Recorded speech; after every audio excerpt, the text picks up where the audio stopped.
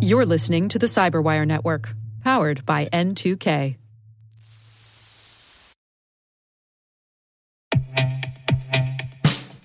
And now, a message from Cyberbit.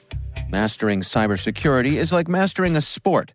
You build muscle memory through rigorous practice, then you train as a team to foster cohesion while operating under pressure.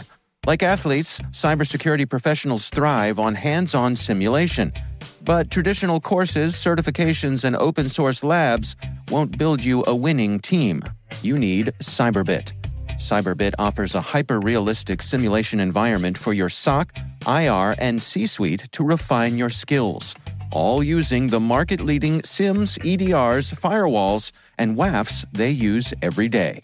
Cyberbit is offering Cyberwire listeners a free live-fire exercise. Sign up your team now at cyberbit.com/cyberwire.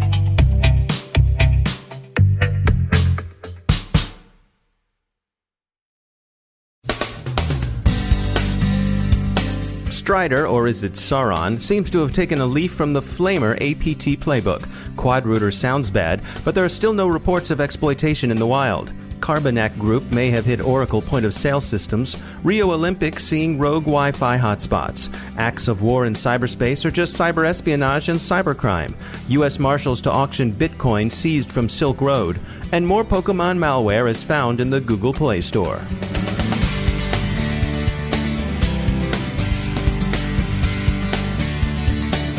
I'm Dave Bittner in Baltimore with your Cyberwire summary for Tuesday, August 9th, 2016. It's evidently Lord of the Rings week in the APT world, or at least was when the coders were writing back in 2011 or thereabouts. Symantec and Kaspersky independently warn of a new threat group they're calling either Strider, that's Symantec, or Project Sauron, as Kaspersky calls them. It appears to be engaged in a highly targeted campaign against organizations in Europe, Asia, and Africa, with Belgium, China, Iran, Russia, Rwanda, and Sweden particularly mentioned as geographical areas of interest. The Strider Sauron project group is thought to be state-sponsored, but so far there's no attribution to any specific government. Kaspersky says the APT has operated against government agencies, telecommunications firms, financial organizations, military, and research centers since 2011. The group seems particularly interested in encryption software. Symantec reports that Strider uses RemSec malware to establish backdoors. They also say that features of its approach are reminiscent of that taken by the Flamer Group, discovered and disclosed in 2012. Flamer was itself linked to Stuxnet, at least insofar as they shared some of the same source code. Kaspersky agrees that there are some similarities between Project Sauron and Flamer, but isn't entirely convinced they're the work of the same group, whoever that group might be.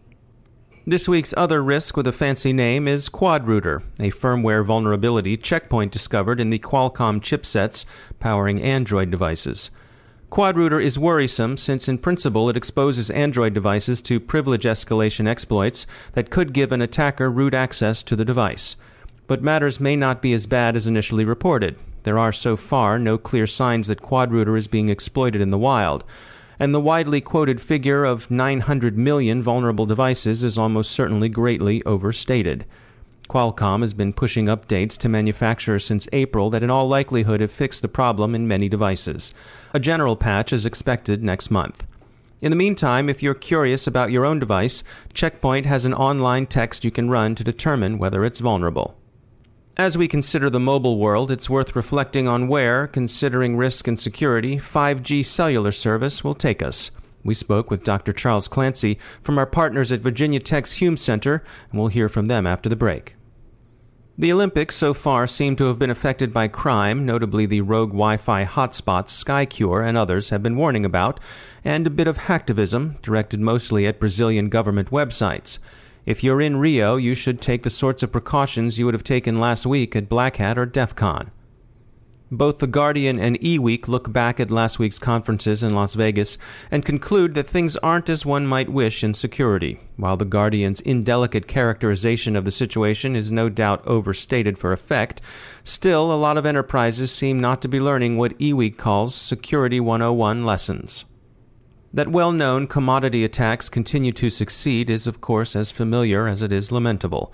There are a lot of reasons for that. Enterprises have a lot to do, their resources aren't unlimited, and for small and medium-sized businesses as well as for private individuals, it's easy to fall into a kind of learned helplessness in which whistling past the graveyard and hoping nothing happens becomes a default security posture.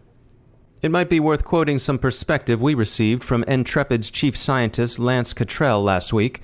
He notes that many of the things people worry about are Hollywood hacks.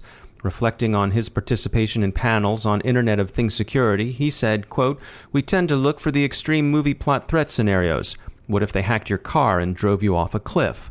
And how likely is it that someone would go after you in such a Rube Goldberg fashion?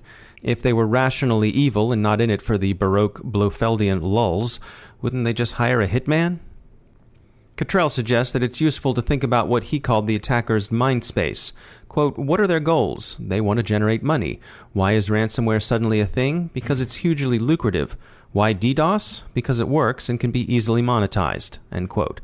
And he noted some once common attacks are fading because of black market forces. There are fewer attempts to steal credit cards in part because stolen pay card numbers have now become so commoditized that it's hard to make money from them. So develop a realistic understanding of what you have that might be of value to an attacker and then manage your risk accordingly. Not every attack is out of Skyfall. Whenever an enterprise is breached, Cottrell noted, the first press release talks about how extremely sophisticated the attackers were. Of course it would. Quote, "You don't want to say some script kiddie used a well-known exploit against our unpatched browser from 2 years ago to own us, but that's actually what happened most of the time." End quote. As the U.S. considers enhancing the status of U.S. Cyber Command, observers suggest that the world collectively, and its security and defense sectors especially, need to devote some thought to reaching clarity about conflict in cyberspace and how it relates to actual lethal kinetic warfare. ThreatPost is running a long, thoughtful op-ed on the topic in which important distinctions are drawn. In particular, it's worth remembering that espionage and propaganda aren't, generally speaking, acts of war, and that it's a stretch to call the tools used to accomplish them in cyberspace weapons. Nor is crime, or even organized crime, generally warfare. We'll add 2 more metaphors to the discussion, both of which derive from American history but have broader applicability. For all the talk about a cyber Pearl Harbor, we would also do well to recall the difficulty of attribution, and worry also about a cyber Tonkin Gulf incident, lest nations perceive acts of war where none exist. A Russian organized crime mob, thought to be the same outfit behind the Carbanek APT, has compromised Oracle's Micros point-of-sale system. Oracle has advised affected customers to reset passwords. Other remediation is underway. Brian Krebs reports that security researchers told him on Background that they observed a Micros customer support portal communicating with a Carbanek server. How the gang got access to the system is for now unknown, at least publicly. In law enforcement news, Ireland's Garda upgrades its defenses after the cyber attack it recently sustained. Australia sets up a cyber unit to track terrorist funding, and the U.S. prepares to auction off Bitcoin seized from Silk Road. That's some 2,719 Bitcoin, and you don't have to be Satoshi Nakamoto to know that's worth a bit of change, around $1.6 million, just to ballpark it for you. The auction will be held August 22nd. If you're interested, you'll have to register by August 18th. Finally, there are still more Pokemon Go issues. More malicious Pokemon apps have been found in the Google Play Store.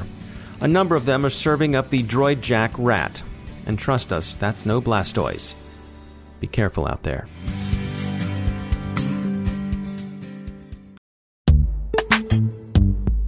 Every day, your IAM tech debt grows. Your multi-generational services struggle to work together. Building an identity fabric can fix this. It makes all your identity tooling stronger and allows you to connect any app to any service you want to use, with zero coding, zero maintenance, and zero app downtime. Strata's identity orchestration platform separates the identity logic from your applications, so you can optimize existing IAM tools and manage them in a single control plane. Now, every vendor, standard, and architecture work together. In short, building your identity fabric means you can secure your non-standard apps, keep your complex access policies, retire outdated IDPs, and modernize in record time. So build your fabric with Strata Identity and get rid of tech debt for good. Visit strata.io/cyberwire, share your identity priorities, and receive a pair of AirPods Pro. Offer valid for organizations over 5,000 employees. Connect today at strata.io/cyberwire.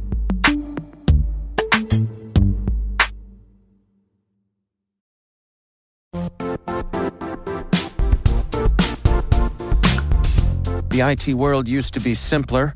You only had to secure and manage environments that you controlled. Then came new technologies and new ways to work. Now, employees, apps, and networks are everywhere.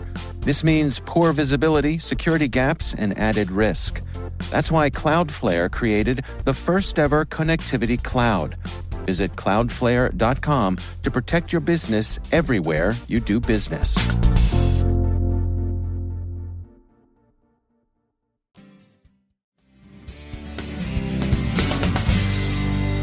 And joining me once again is Dr. Charles Clancy. He's the director of the Hume Center for National Security and Technology at Virginia Tech. Dr. Clancy, we all use our mobile devices, and we're dependent on the data that those devices use.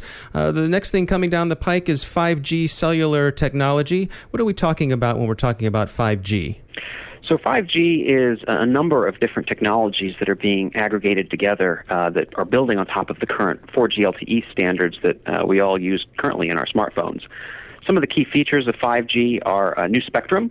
So there's a lot of spectrum that is available. It's currently in use typically by the U.S. military, but not widely used here in the United States. And the White House has asked the U.S. military to look at how it might share those bands with commercial cellular service.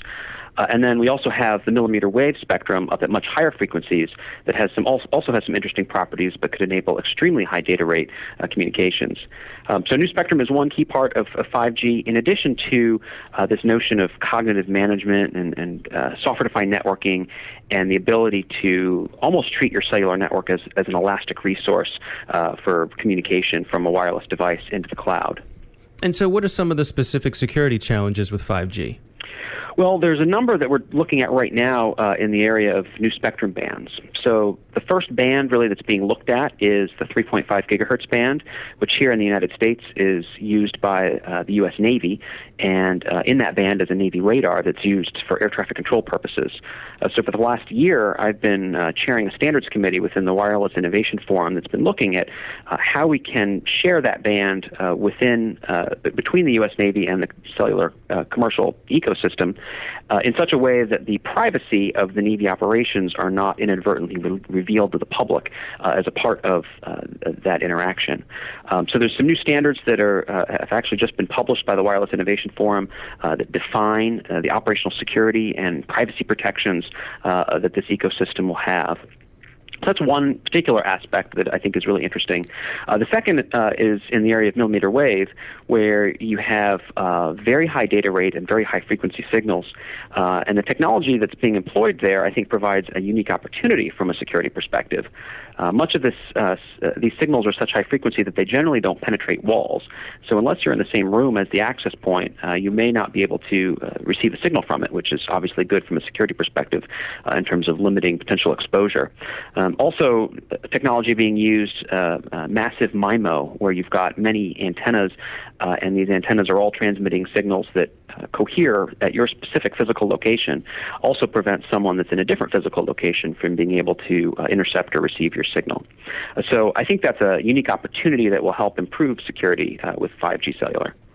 Is there any sense for what kind of timeline we're on when we may be seeing 5G in our personal devices? Well, as with all of the different cellular standards, it's a kind of an incremental process. So I think that we're going to see some of the frequency bands becoming incrementally available over the next 2 to 3 years.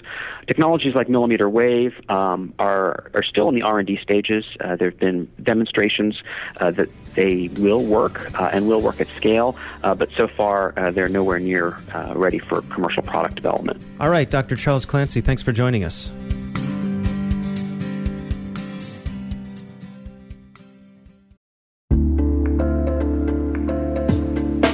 Are lengthy security reviews pulling attention away from your security program?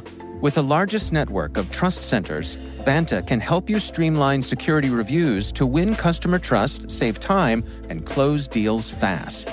proactively demonstrate security by showcasing key resources like your SOC 2 or ISO 27001 and provide real-time evidence for passing controls. And when a security questionnaire is required, Vanta takes the first pass for you. Visit vanta.com/cyber to take a self-serve tour. That's vanta.com/cyber.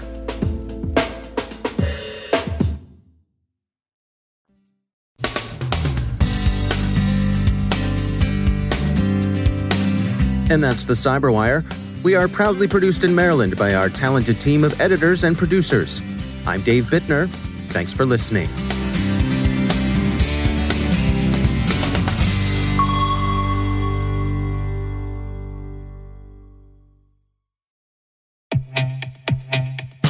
And now, a word from our sponsor, SpyCloud, the leader in operationalizing cybercrime analytics. Traditional threat intelligence is a thing of the past. Cyber criminals are stealing vast amounts of credentials, session cookies, and financial data every day, and it's hard to keep up. SpyCloud is the trusted partner businesses turn to fully understand their darknet exposure risk and neutralize threats before it's too late. SpyCloud alerts your organization as soon as an employee or customer's data appears on the dark net, so you can act faster than bad actors to prevent cyber attacks like ransomware, session hijacking, account takeover, and online fraud. With insights from the industry's largest repository of recaptured data, protect the digital identities and systems most important to your business. Get your free corporate darknet exposure report at spycloud.com/cyberwire and see what information criminals have in their hands today. That's spycloud.com/cyberwire.